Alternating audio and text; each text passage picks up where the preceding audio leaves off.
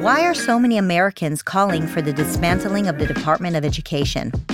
Former Secretary of Education Betsy DeVos has really good answers. While America's school system has made little progress over the last 175 years, the teachers' unions have amassed more power than any other group in America.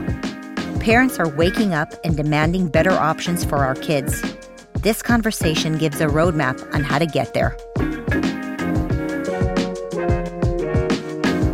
Betsy, I think that you're probably the most famous education secretary in America, maybe even the world. And it is not necessarily because you were out to be famous, but the teachers' unions hated you so much that they decided to make you famous, which probably means that you did a lot of good things. I hope we did. I know we did.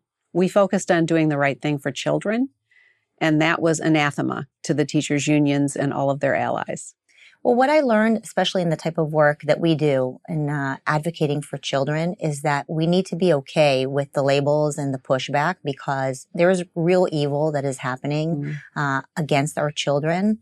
And people are willing to go to really far ends to, just lie and attack and scare. I mean, I've been in many situations where I was scared, and I know you had to hire people to protect you. And it is crazy, the type of attacks that we're seeing on parents and people in education who are trying to do better for our country. So I look forward to this conversation. I have a lot of questions. I really want to understand why the attacks on you. But mostly I want to understand you and where you came from and what's the type of work that you were trying to bring to help our country. Marissa, I'd been working in education reform and really advocating for school choice, for parental empowerment to make the best choice for their children's education for 30 years before 2016, the day after the election. I got up early that day to go to Indiana to meet with a bunch of legislators and other allies fighting for policy in Indiana that was going to help kids. And while I was on the plane going down there, I received a one-sentence email from my friend Jeb Bush, the former governor of Florida. And it said, "Would you ever consider being Secretary of Education?" And until I read that sentence, that thought had never crossed my mind, even for a nanosecond. So I just kind of chuckled and showed it to my colleague who was going down for the meetings with me and put it in the back of my mind for the day. Later that day, talked with my husband and said, I got this from Jeb. What do you think? And I haven't responded yet. I think what I'm going to say is the thought has literally never crossed my mind. But if the opportunity ever did arise, how could I not consider it? And so that was how the whole thing started. And then Vice President-elect Pence was very involved in all of that. He had been talking with Jeb about possible individuals for the Department of Education. And so it all happened very quickly. And just a couple of weeks after the election, I received a call from then President-elect Trump saying, "Betsy, you're going to make a great Secretary of Education." What did Jeb know about you that made him think that you would be the right person to be an education secretary? Well, we had worked together for many years and served together on different boards that were advocating for these policies to support parental choice, school choice. And so I think he was thinking about individuals that would think outside of the box and go to Washington to really try to make change focused on doing the best thing for children.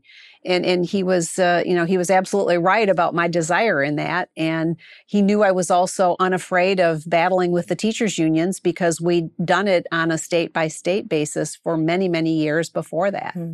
I'd imagine that he thought what I thought, which is you're a typical mama bear.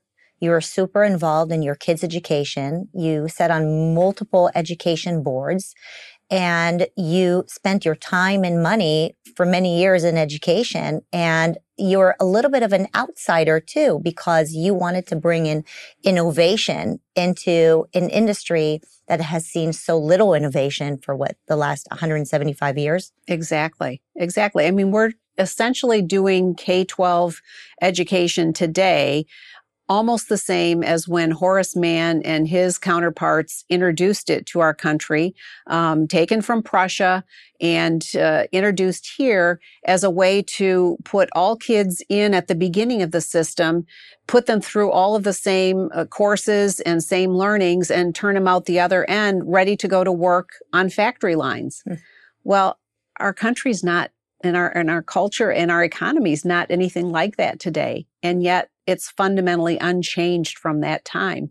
And so, looking at ways to interject innovation and creativity, there have been attempts at the state level. There have been attempts from Washington to essentially mandate that, but it's not worked to any large extent. The only way it's ever going to work is when we do have many, many, many states that have adopted education freedom policies and a marketplace gets created, because that's when the real innovation will be introduced. I think what you've done is so amazing, because many other mama bears looked at you and said, okay, well, I may not have a degree in education, but it might even be better. I have children that I'm raising. I have a stake in the game. I want to get involved. I want to be on school boards. And this push against parents who may have not been part of the system for a long time is over. It's done with, right? We are showing up. It's our kids who are going to these schools. And we are the best representatives of our children. And the fact that they've pushed us out and made us feel insecure that we shouldn't be involved in our kids' education, those days are over. I mean, I think COVID woke up a lot of parents, but also what you did woke up a lot of parents. And this attack on you, well, Secretary Betsy DeVos does not have a master's in education and therefore she can't be Secretary of Education. My response, and I do have a master's in education, and so maybe it's fair that I would say it is, and that is, because you don't have a master's in education, because you haven't been indoctrinated, because you actually put your time, treasure, money, and your own kids in the system, I think made you better, because you better understood what was lacking, what was missing. And you tried to push for these things. And the more you tried to push to do good, the more they tried to attack you. Yeah. And if anybody needs to understand what has happened here and what has happened to you is they need to understand that they did not want an outsider. It's ironic to me that the union bosses, two of them, Randy Weingarten and is it Becky Pringle, neither one of them have children.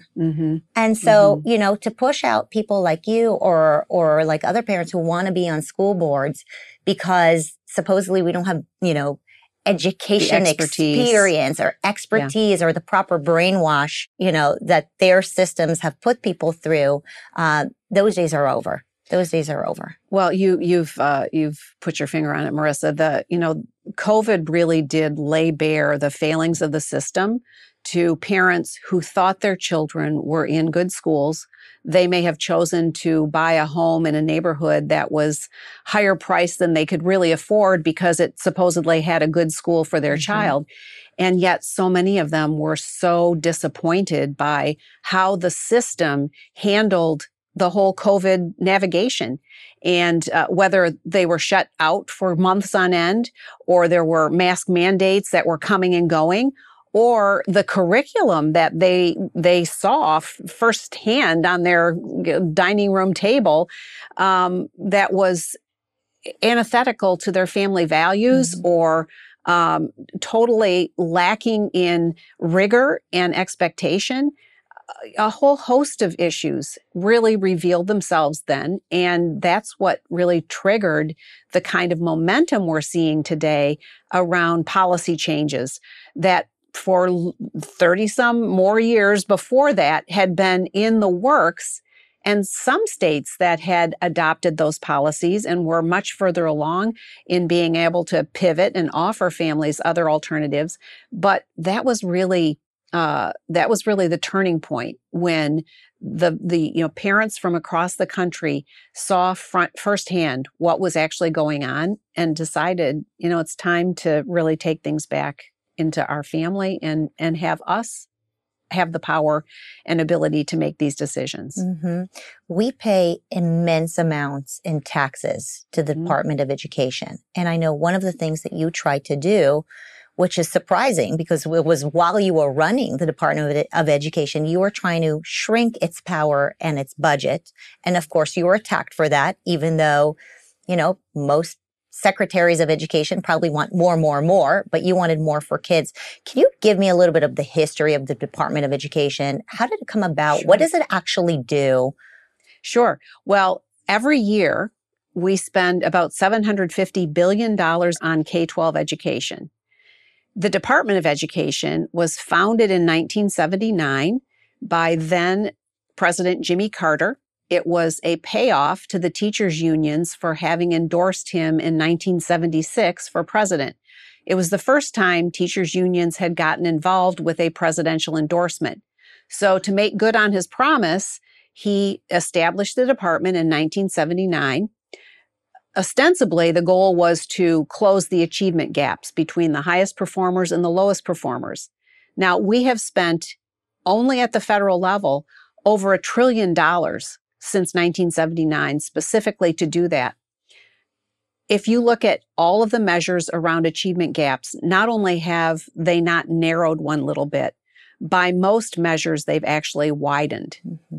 And so here, 44 years later, we're doing the same things and we're expecting different results with more money.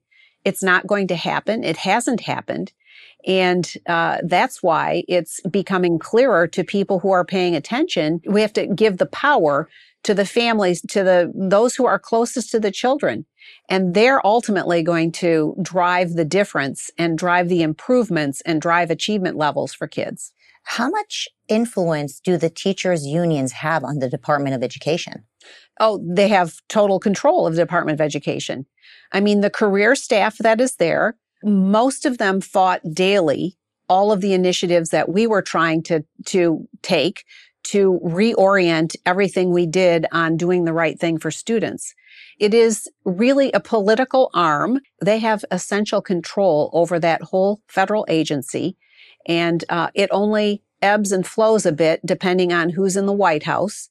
And clearly during our administration, we fought that back, and we did things to upset them in many ways because we were focused on kids. We were not focused on their agenda of more resources, more power, more control over every element of education. It's just become a really, really bad equation for every child that's involved in K-12 education. I mean, that's just insane that there are teachers' unions that actually control a government entity. I mean, how is that even legal? I mean, should the Department of Education just be, abolished?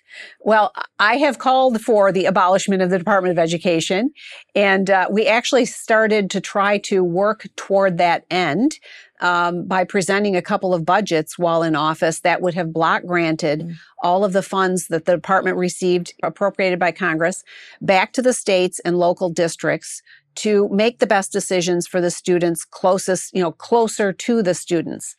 Unfortunately, it didn't receive a very serious hearing in Congress.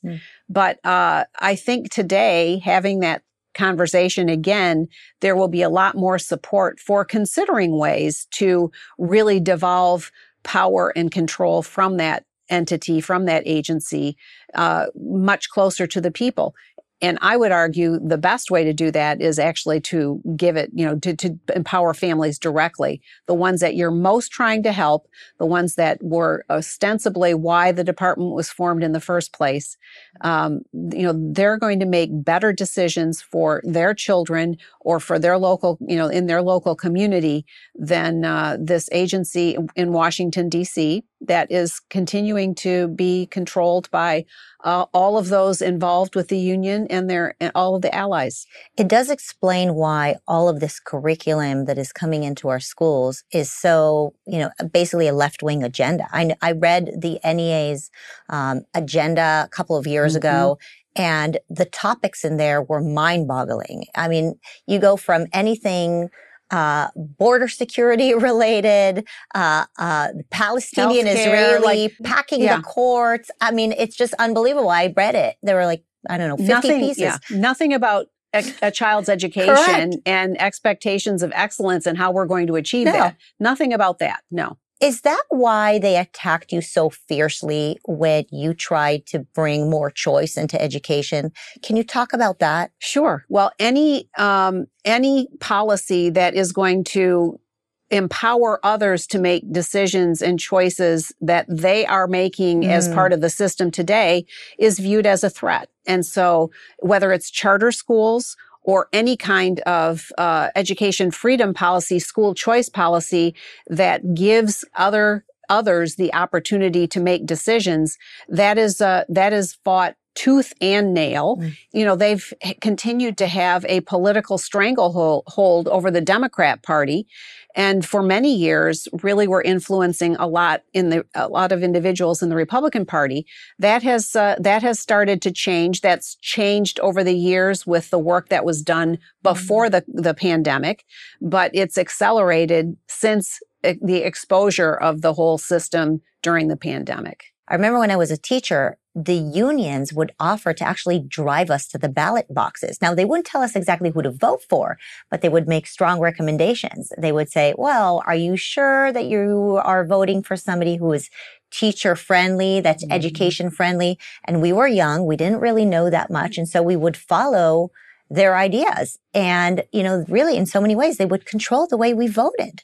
I don't understand how they can vilify the idea of choice, but they have. What are some of the things that you've heard them say about school choice and charter schools? And can you also explain what is a charter school and how is that a choice for parents? Well, there's all kinds of arguments that they try to use depending on who the audience is, but it's, you know, whether it's privatizing public schools, whether it's, you know, introducing a certain kind of school and trying to force families into it, or just anything that in any way takes some element of control away from the system and gives it to parents or others who want something different for kids. It's viewed as the enemy and worth fighting with every fiber of their being to make sure it doesn't happen. But when we talk about the kinds of schools, the kinds of school choice and or education freedom that folks are electing today, first of all, we know that, you know, families with economic means have been able to make choices for all of history. And they might make a choice around a private faith-based school or a private school that is, much more costly to get their children into.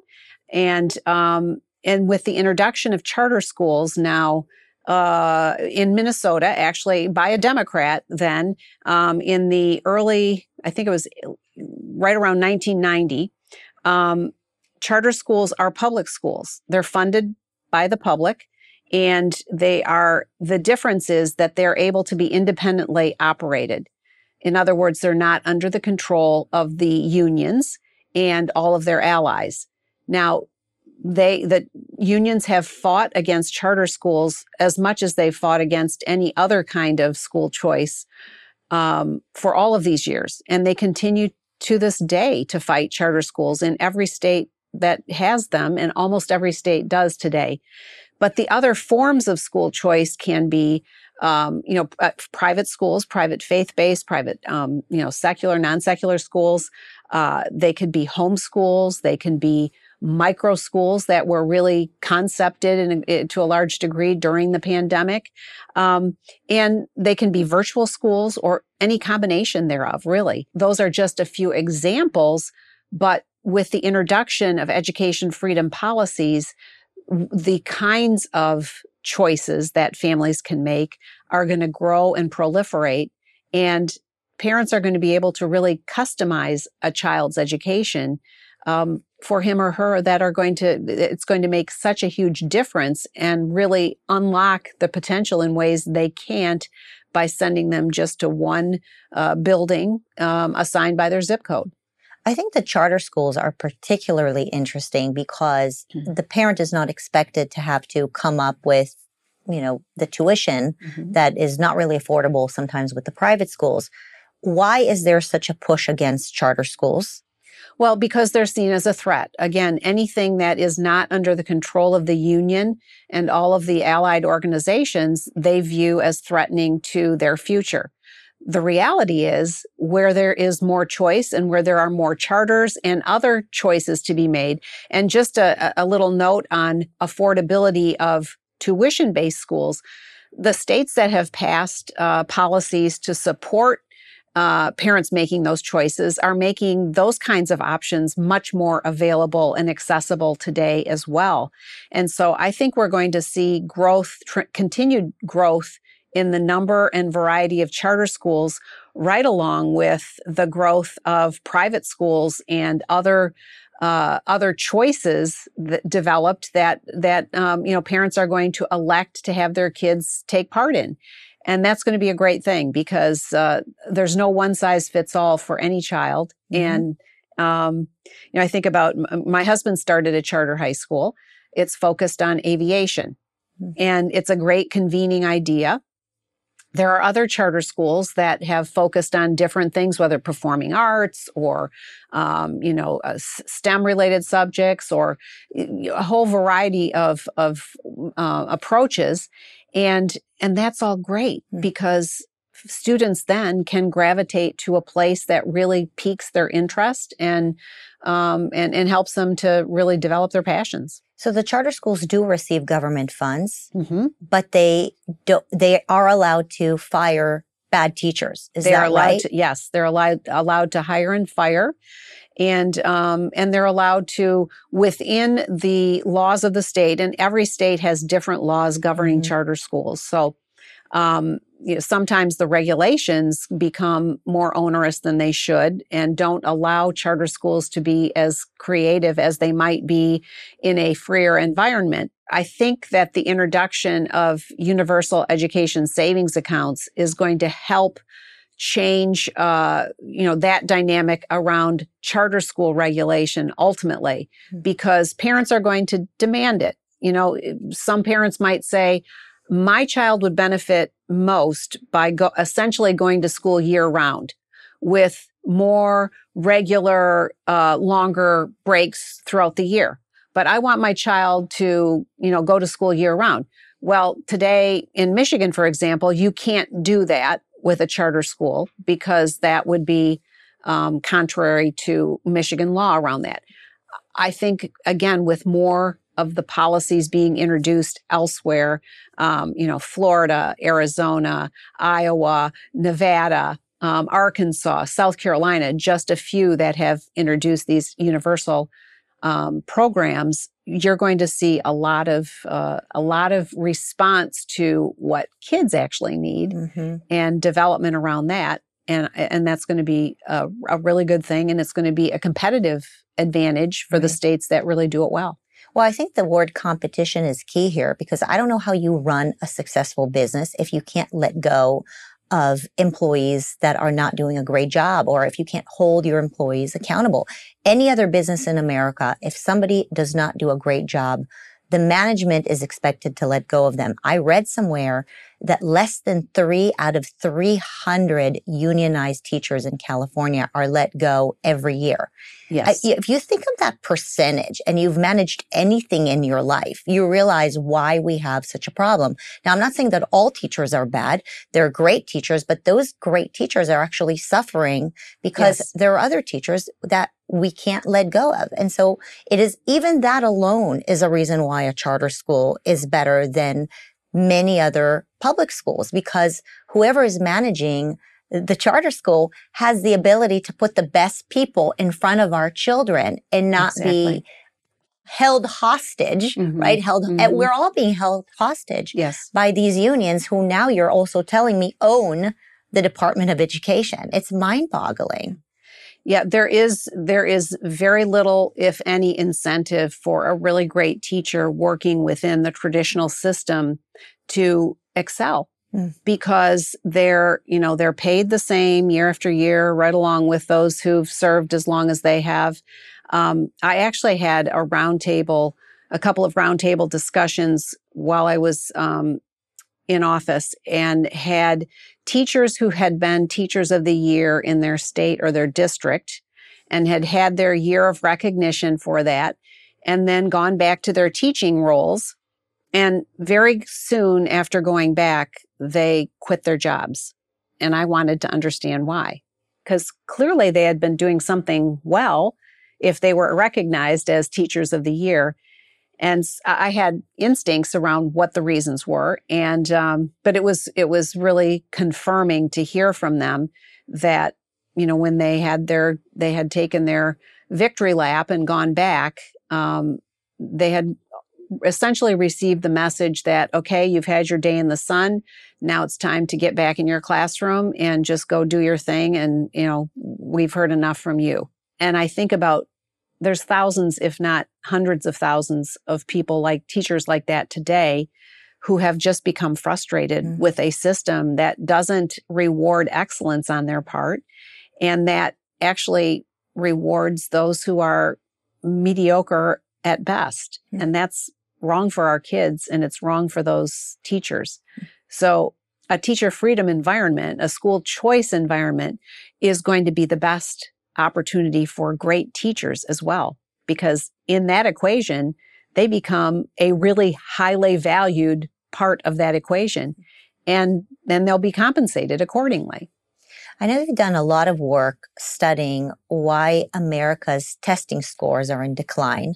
I believe we're number 38 or 39 in the world, or maybe that was before COVID. Before COVID in math, we were 38th in the world. And we're not in the top 10 in any subject area. And that was well before COVID. And I would argue, again, it's because we continue to perpetuate a system that's essentially a monopoly. Monopolies don't work. And our K-12 system is the largest monopoly we have in the United States. And it's supposed to be serving the most important asset we have for our future, which is our the rising generation, our children. And it's clear they've been doing it very poorly. And again, COVID revealed that to those who weren't really aware of it before.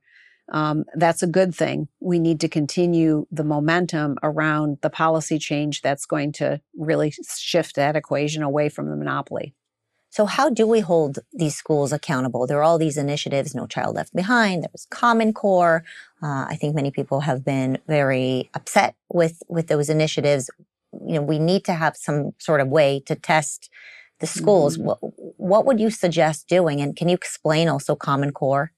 Well, No Child Left Behind and then Race to the Top, which was essentially trying to incentivize the use of Common Core. Both of those were efforts at the federal level to hold schools accountable for results. And they really proved that a top-down approach doesn't work. It hasn't worked. It won't work. And the best accountability is really, again, empowered parents making decisions and choices and taking their kids out of a school that's not working for their child and putting them into a school that does work, and having transparency around and requiring it, like parents mandating, I want to know what the results for kids in your school are. What are you focused on? How do you teach? What are your methods? And what are your results? And if this is not a match for my child, then I'm going to choose something different. But having transparency around that, around what curriculum we're teaching, and really making the most local unit, the family, able to drive those decisions, will ultimately drive better results and better quality and better outcomes. And I would also argue, our orientation in K-12 learning has been one of seat time. How many days are you in school? How many hours a day are you in your seat? It's not anywhere oriented around how quickly is this child learning the concepts that he or she needs to be able to move on to the next level.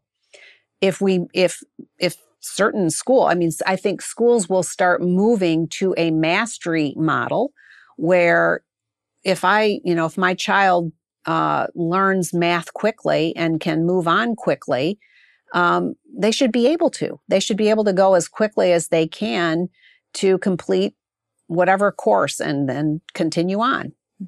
Conversely, if it takes a little longer to learn those concepts, that should be okay as well. But this seat time number of days in school is really an antiquated model for how we should be doing education. And yet that's what we continue to perpetuate today. Right. It's also a lazy way to assess, right? Yeah. Because, if kids are doing math on the weekends, or if kids are athletic and they're in some team sport, why not give them credit for that, right? I know that there are some states that are looking into that. The issue of Common Core is something that I, both as a parent and as an educator, struggle with, because I do believe that there should be some basic core knowledge. Let's take civics, for example, or financial literacy. And I don't know that parents would know to demand that of a school, or even know how to look for that in a school.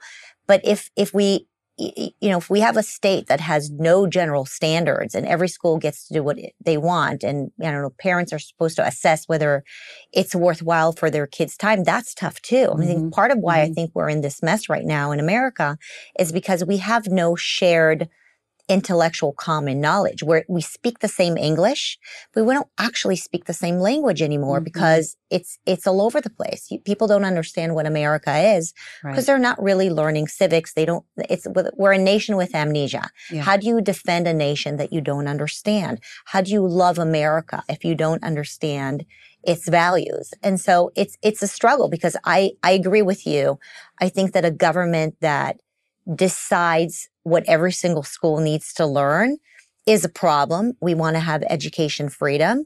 And then with that said, we want to have a nation that has commonality. Yeah. And if our schools can't do that, how do we share that common knowledge with the next generation? It's not like it used to be where we all looked at the same TV in the same box, and that wasn't a good thing either, right? But now with kids listening to different things, and there's Netflix and streaming, and there is so much information out there. How do we build cultural literacy? How do we make sure that we have some common ground, that we can laugh about the same jokes because we have a better understanding of things? Yeah. We can build things together because we come from the same place. Civics, nationalism, patriotism used to do that for America.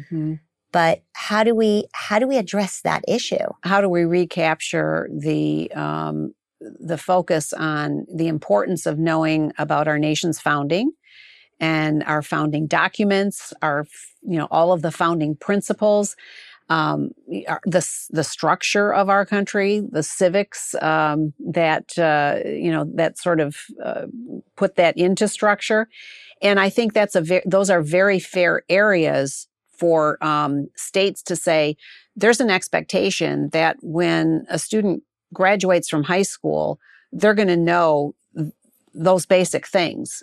And, some states have gone to administering the citizenship tests. And, that's one place to start. I mean, I'll bet most kids today couldn't pass those tests based on what they're learning. But I think states really addressing those in sort of broad strokes and say, these are important things that you have to learn. How you actually do them and how each child learns them can look different. I don't think we don't want to be in a situation where we say, here is your curriculum at the federal level for all of these things, because we know that if that ever was implemented that way, it would eventually get driven into a direction that none of us would be happy with or support. But again, I think that goes back to empowering families and being very transparent about what it is you're teaching in your school. Do you have a robust civics and American history curriculum that you're offering? And make sure parents, that can be a good selling point for a lot of schools to, make available. But I think you're absolutely right. We have lost that It's very clear in the civics results, the American history results in the NAEP, the Nation's Report Card, when like 13% of high schoolers have a reasonable command of American history and civics. Unbelievable. And we can't have a country if we continue to perpetuate those kinds of results. So the good thing, though, is people have awakened to this, and they're not going to sit by and say it's okay for my child not to know or understand these things. And so parents are driving this and demanding it. And at the state level, legislators in many states are also saying we've got to make sure that we are clear about expectations here. You know what else I think is very interesting about this? There is a shift in parents' focus now, where I would say 10, 20 years ago, parents' focus was mostly how do you get your kids into college? It was all about getting them into whatever top college you can. And I think many parents are starting to question whether college is even worth it. Sure. Once upon a time, you would interview even a grade school and a high school to find out whether they're a good roadmap into getting your kids into college. Now we're starting to ask another question, whether college is worth it. And I'm curious, what is your take on it, given how much work you've done on that side? Certainly. I think they are rightfully asking those questions. And again, I think COVID revealed to many families and prospective students how serious higher ed institutions are about actually robust educational offerings. I think we've also seen on the part of many college campuses an intolerance around the exchange of ideas and free speech. And the exposure of some of those things has rightfully called into question that whether, that is the right pathway for students. We really highlighted the multitude of pathways that students should be considering. And there are many career options that go beyond high school that don't require a 4-year degree, but maybe a certification in a certain area or a year, doing additional education. And we need to continue to highlight those and make those more accessible. And employers also need to examine, and many of them are, the requirements for hiring into a business. For many years, a college degree was just sort of a checkpoint to even be considered for a job. Well, many businesses today are rolling those back and saying, this is really probably not a necessary nor legitimate first step or first consideration. And so the private sector is driving some of that too. But again, innovators have an opportunity to really step in beyond high school to offer other alternatives for a child's education future. And we're seeing that happen. Part of that was enabled by the accreditation reform work we did while we were in office. Can you talk more about that? So the accreditation has been, of course, a big thing around higher education in particular, who you're accredited by, whether you're accredited. And it has been a very incestuous relationship.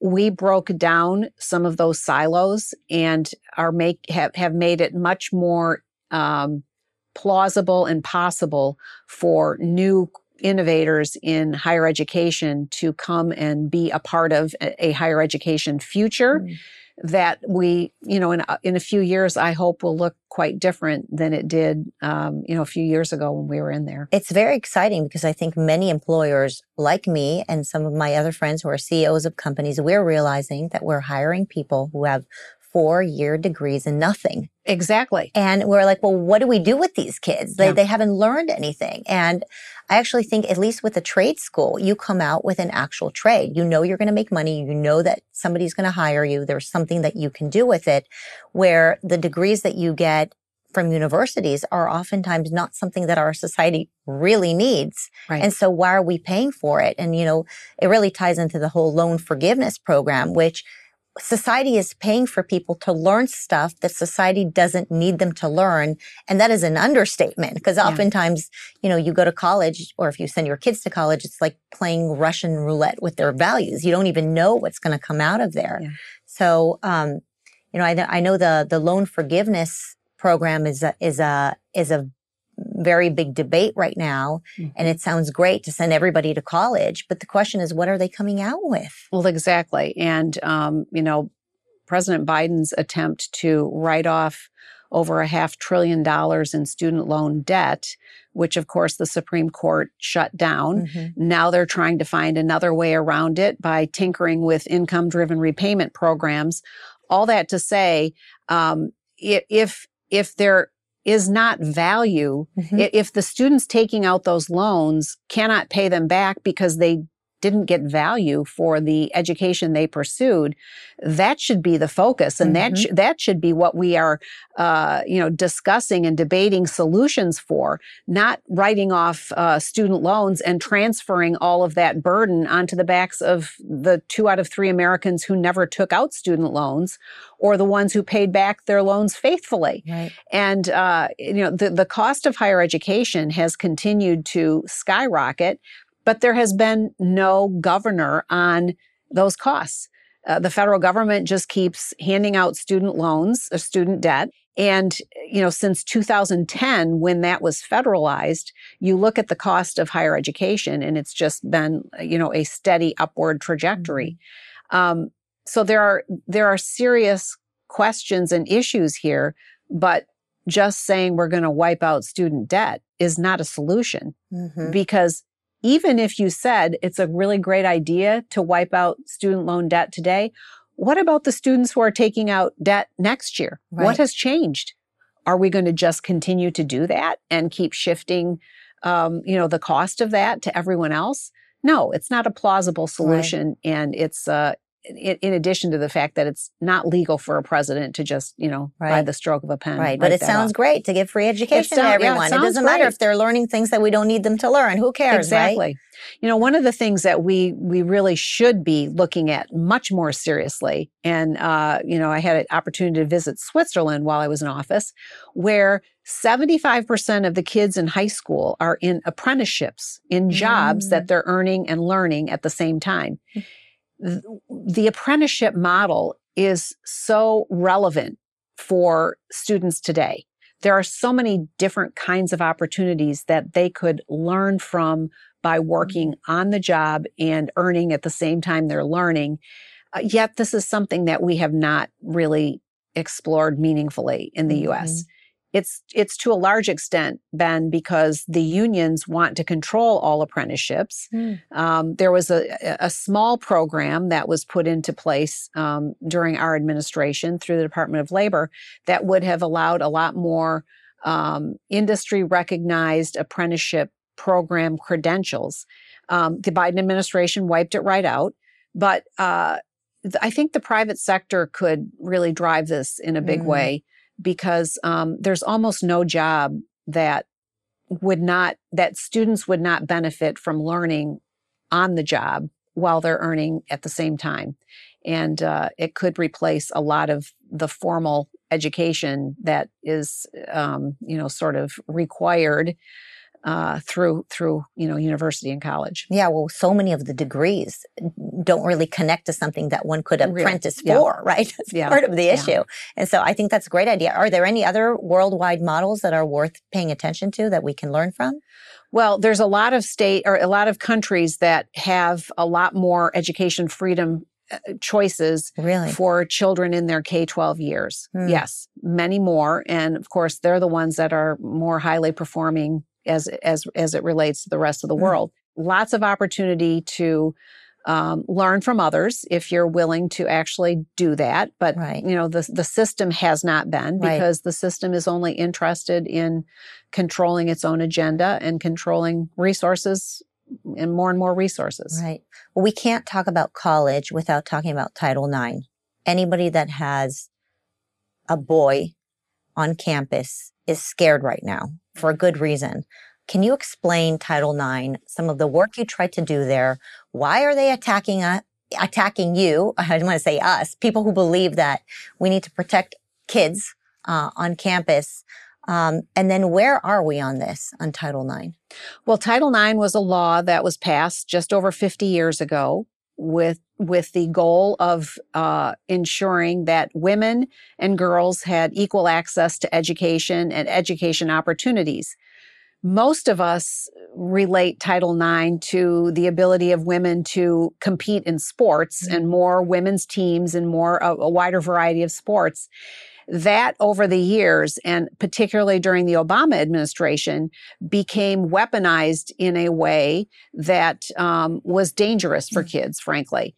They issued letters and dictates around how you had to handle matters of sexual misconduct on campus.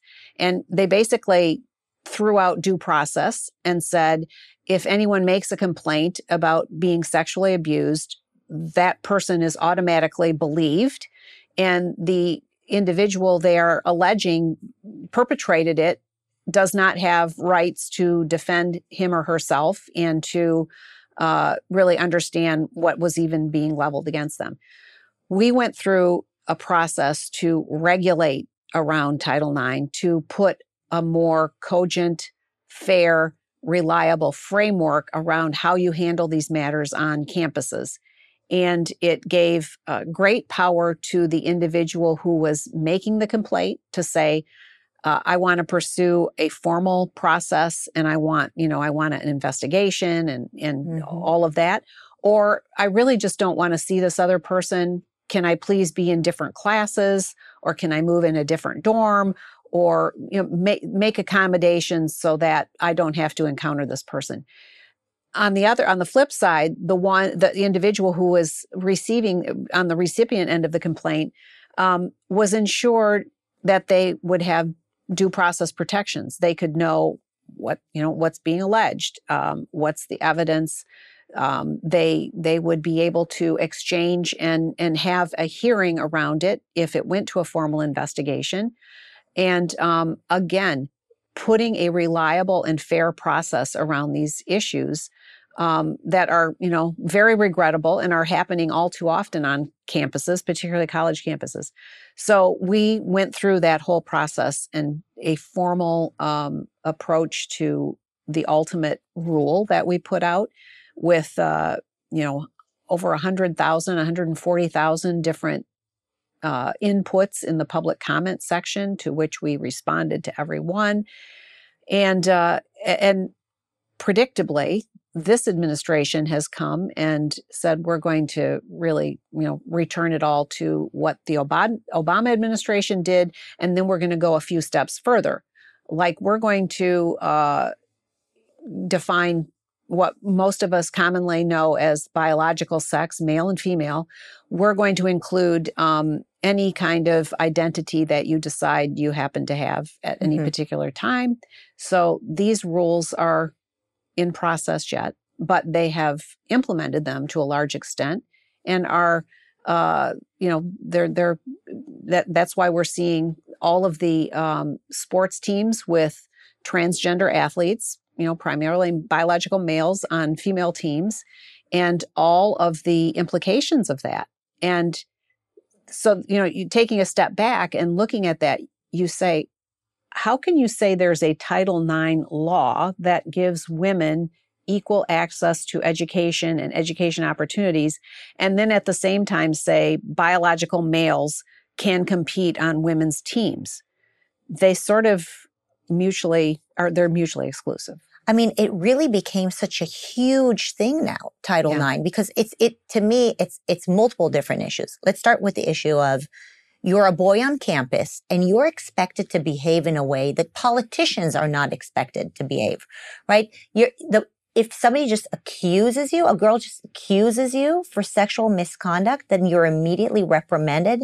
You're not even allowed to know what you did wrong. You're just at fault. I mean, who would agree to that? Who would want to send their son to college knowing that, look, there are a lot of boys that do really bad things, but there are a lot of girls who will get very jealous or upset and will accuse someone of something and then might regret it. Oh yeah, he hurt my feelings, and so I made a certain claim. The girls don't even need to prove that it's true. The boys don't even have the right to find out what they're being accused of. What politician would be willing to sign up for the same right. thing? No, Who's and doing this? I had several hearings again in the process of writing these rules, listening to victims, to those who had been wrongfully accused, and then also to the administrators. And the administrators not so much, but the stories from the victims and from those who are wrongfully accused were heartbreaking.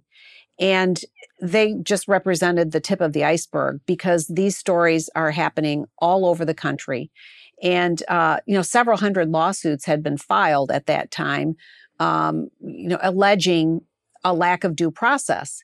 So going into those cases for both the victim and the supposedly perpetrator, that it's hard for both of them, because you reopen it for the one who's made the claim. Right. And then for the individual who's been harmed by not having the opportunity to defend him or herself.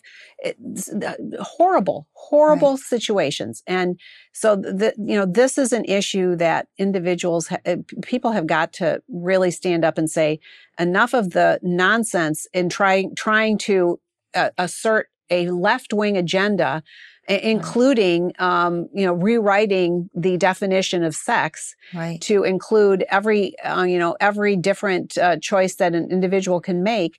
And let's get back to a framework which, our rule actually provides, that will ensure that all individuals on college campuses or on, educational campuses will be able to have, access their education and have a reliable approach should something bad happen. The other part of the whole Title IX thing and some of the crazy stories that have resulted is the lack of free speech.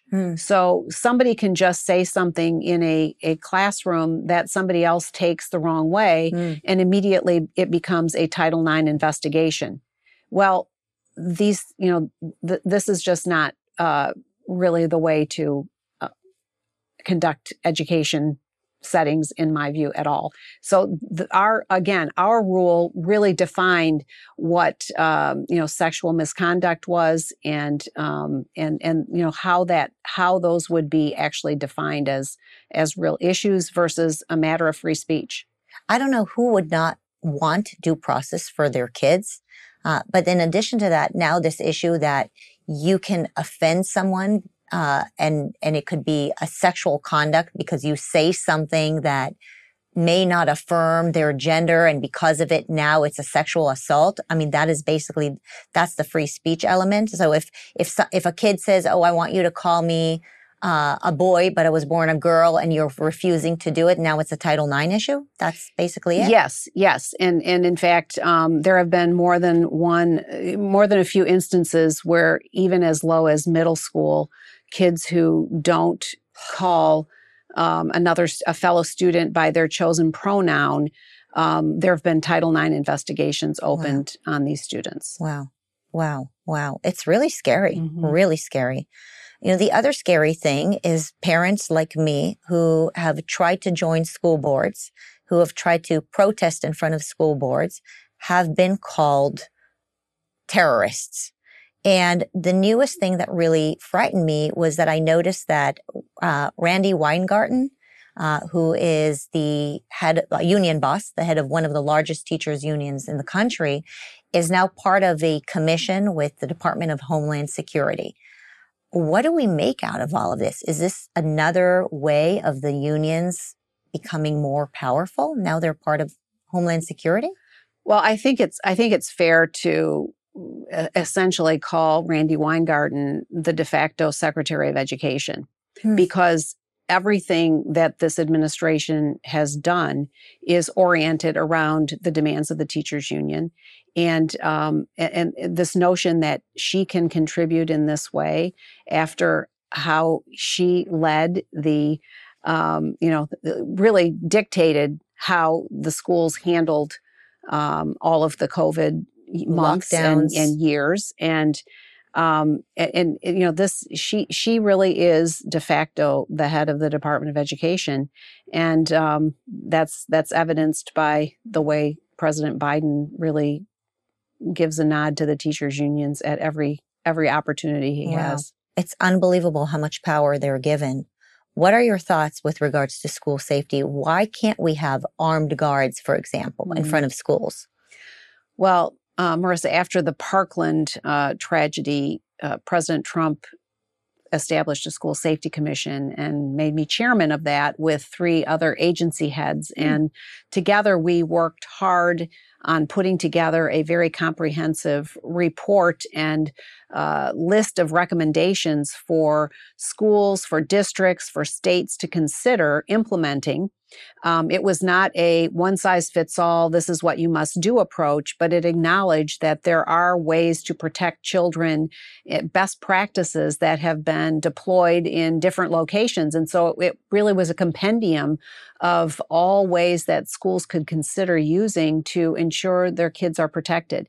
And I like to often say, you know, what works in, Anchorage, Alaska is probably different than what you need in the heart of Miami.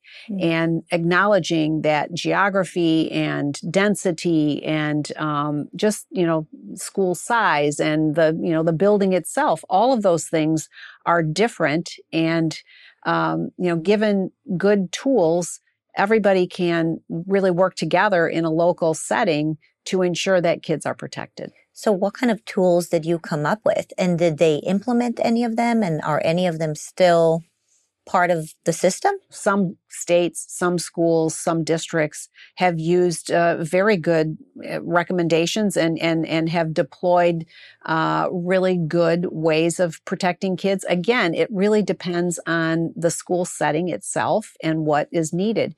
In an urban setting where you have relatively few access points, it's pretty easy to protect from unwanted entrants. But, so many of these tragedies, when you peel back and understand how they happened, it really has come down to a lack of attention paid even when there were policies in place. And so really ensuring that you're regularly drilling for or reminding people of what the process and what the policies are, and really having a regular review of the plans that you have in place, and then doing necessary updates. All of those are good and helpful and useful.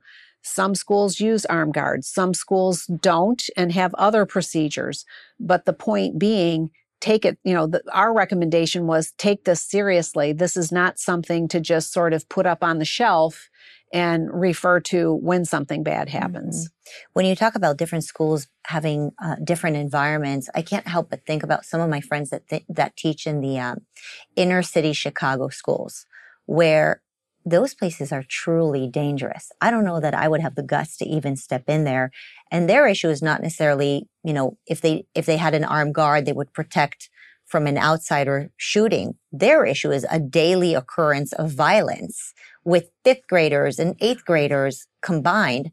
And, my understanding is that a big part of why it's so dangerous in these schools is because of lack of discipline,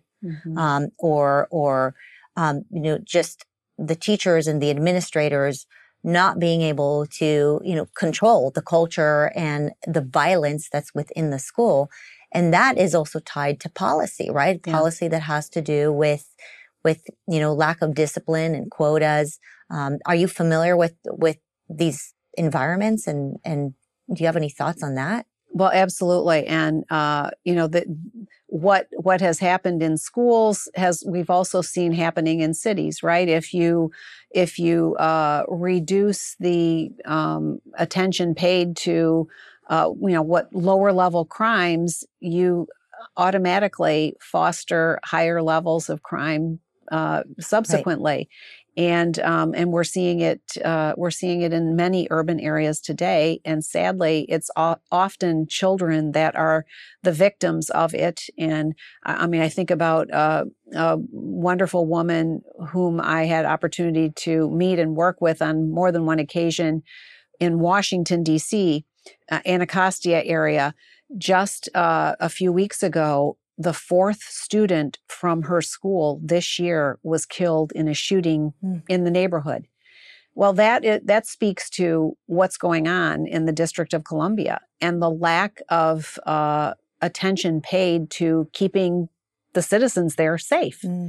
And so this goes well beyond school walls into many areas, systemic areas where the policies are simply not focused on the right things. I know there are racial quotas around discipline as well. In the Obama administration, yes, they had instituted a discipline policy from the federal level, which basically resulted in racial quotas around how many kids or who could be disciplined. We rescinded that rule because it was wrong. It's senseless. It's absolutely wrong. Kids need to be disciplined for infractions individually, not based on whether they're from one race or another. And teachers and administrators need to have the tools to be able to ensure that the rest of the kids in the school have an environment in which they can learn. And I had a roundtable listening to some of the horror stories because of this discipline policy, and it was really, really eye-opening to understand what the implications are for kids who are there trying to learn, and then having disruptions and not being and then the teachers not being able to do anything about it because it was a quota policy. Yeah, the school shootings are very scary and they're horrible. And people should also pay attention to the fact that there are many schools across the United States that are dangerous on a daily basis. And I think that fact is being ignored. The fact that we have kids who go to school every single day afraid, not necessarily just from a shooting, maybe from the outside, but they're actually afraid of their peers because there is so much violence actually on campus and sex on campus. Well, it's interesting having talked to many parents over the years where they've elected in states where there have been school choice education freedom policies. Often parents will make decisions to put their child in a different school, not necessarily because they are so much higher academically, but because it's a safe place. Right. And I heard it firsthand from moms and dads all over the country. Why did you choose this school? It's a safe place, and it's a school where my child's loved.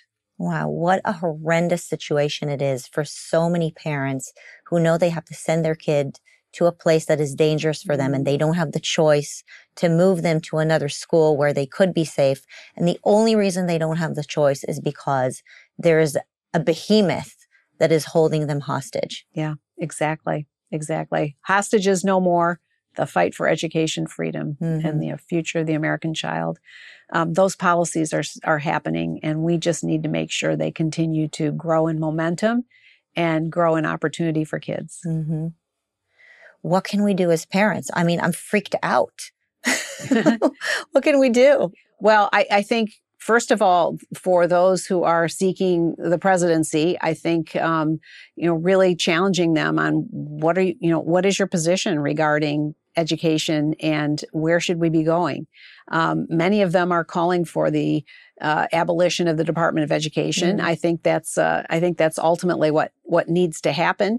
But there are many ways to really reorient the work of that department around actually doing what's best for kids. That takes a willing Congress, a Congress that is going to actually stand up to these powerful unions and their allies. We're seeing more of that at the state level, and that's a good thing.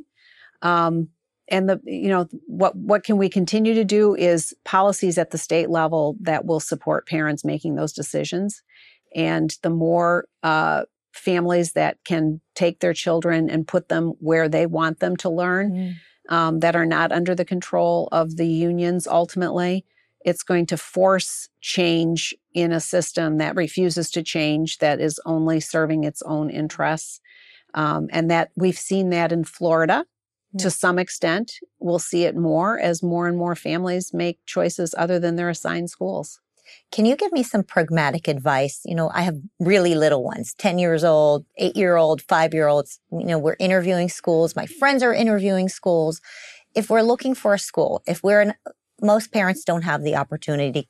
We don't have education freedom everywhere. Right. But for those who do have education freedom, what are things to look for when finding the school that's the right match for us? Well, I think the best thing to look for is, what are your friends and neighbors? What have their experiences been? Word of mouth is powerful. And mama bears are especially so in comparing information and comparing notes. I think it's also helpful when parents say, I really want to see the results for your school and require and request that. Schools are going to respond. The more that families have that latitude to make choices because of education freedom, the more responsive education institutions have to become in order to earn the students attending them. And I think that will be an important part of growing a strong education freedom environment, is the families that demand to see what the outcomes are. And it's also a really important place for philanthropy, because as these policies are being implemented, the more information that can be shared and the more access given to relevant and useful information when comparing and contrasting and finding that right fit, the better. And those are good areas for them to invest resources to help families find that, and to help families, frankly, maybe start schools with another, handful of families as well. Hopefully more charter schools more charter schools, more, homeschool cooperatives. We've seen a lot of those. And I think there's a strong move toward a return to smaller schools with multi-age students in them. And that, I think that's going to be really healthy. Do you think it's reasonable to ask questions like, do you teach critical race theory? Do you teach gender affirming care? I mean, is it reasonable to have access to curriculum when interviewing a school? Absolutely. I think every school should be willing to share what their curriculum is, what their educational philosophy is, and again, in an education, in a marketplace environment, that will happen because any school that's serious about existing is going to want to make sure that their families know that. Sure. I found your book incredibly helpful, especially on a macro level. I mean, I've been an educator, so I've had a very good sense of the micro, but your book really gives a sense of why are we stuck and what are ways to move out of it. What would you recommend that parents like me read on a micro level, just to give us better sense of what to expect? What should we provide our children with? Do you have a list of favorites? I don't have a personal list of favorite books. I mean, there's so much being written on education now, and there has been, but I like to recommend the 10th chapter, the last chapter in the book, which really does give a vision for what education can be in a freedom environment. And it really talks about 3 different, totally different settings and different, types of students geographically, and what could be for kids. And I think it helps give parents a better glimpse into what they might look forward to, because it's hard to imagine beyond what we have known without a lot of other examples. And I just think that we have so many creative, innovative people in our country many of their energies need to now focus on how they can really help improve a kid's K-12 education experience. And I believe that's going to happen as more and more states implement these policies. They're going to be there to meet that demand. Yeah, I completely agree. Super helpful. Thank you so much for everything you do. Don't give up. The more they attack you, the more it means that you're doing a great job. Thanks. Really appreciate everything. Thank you, Betsy. Thanks, Marissa.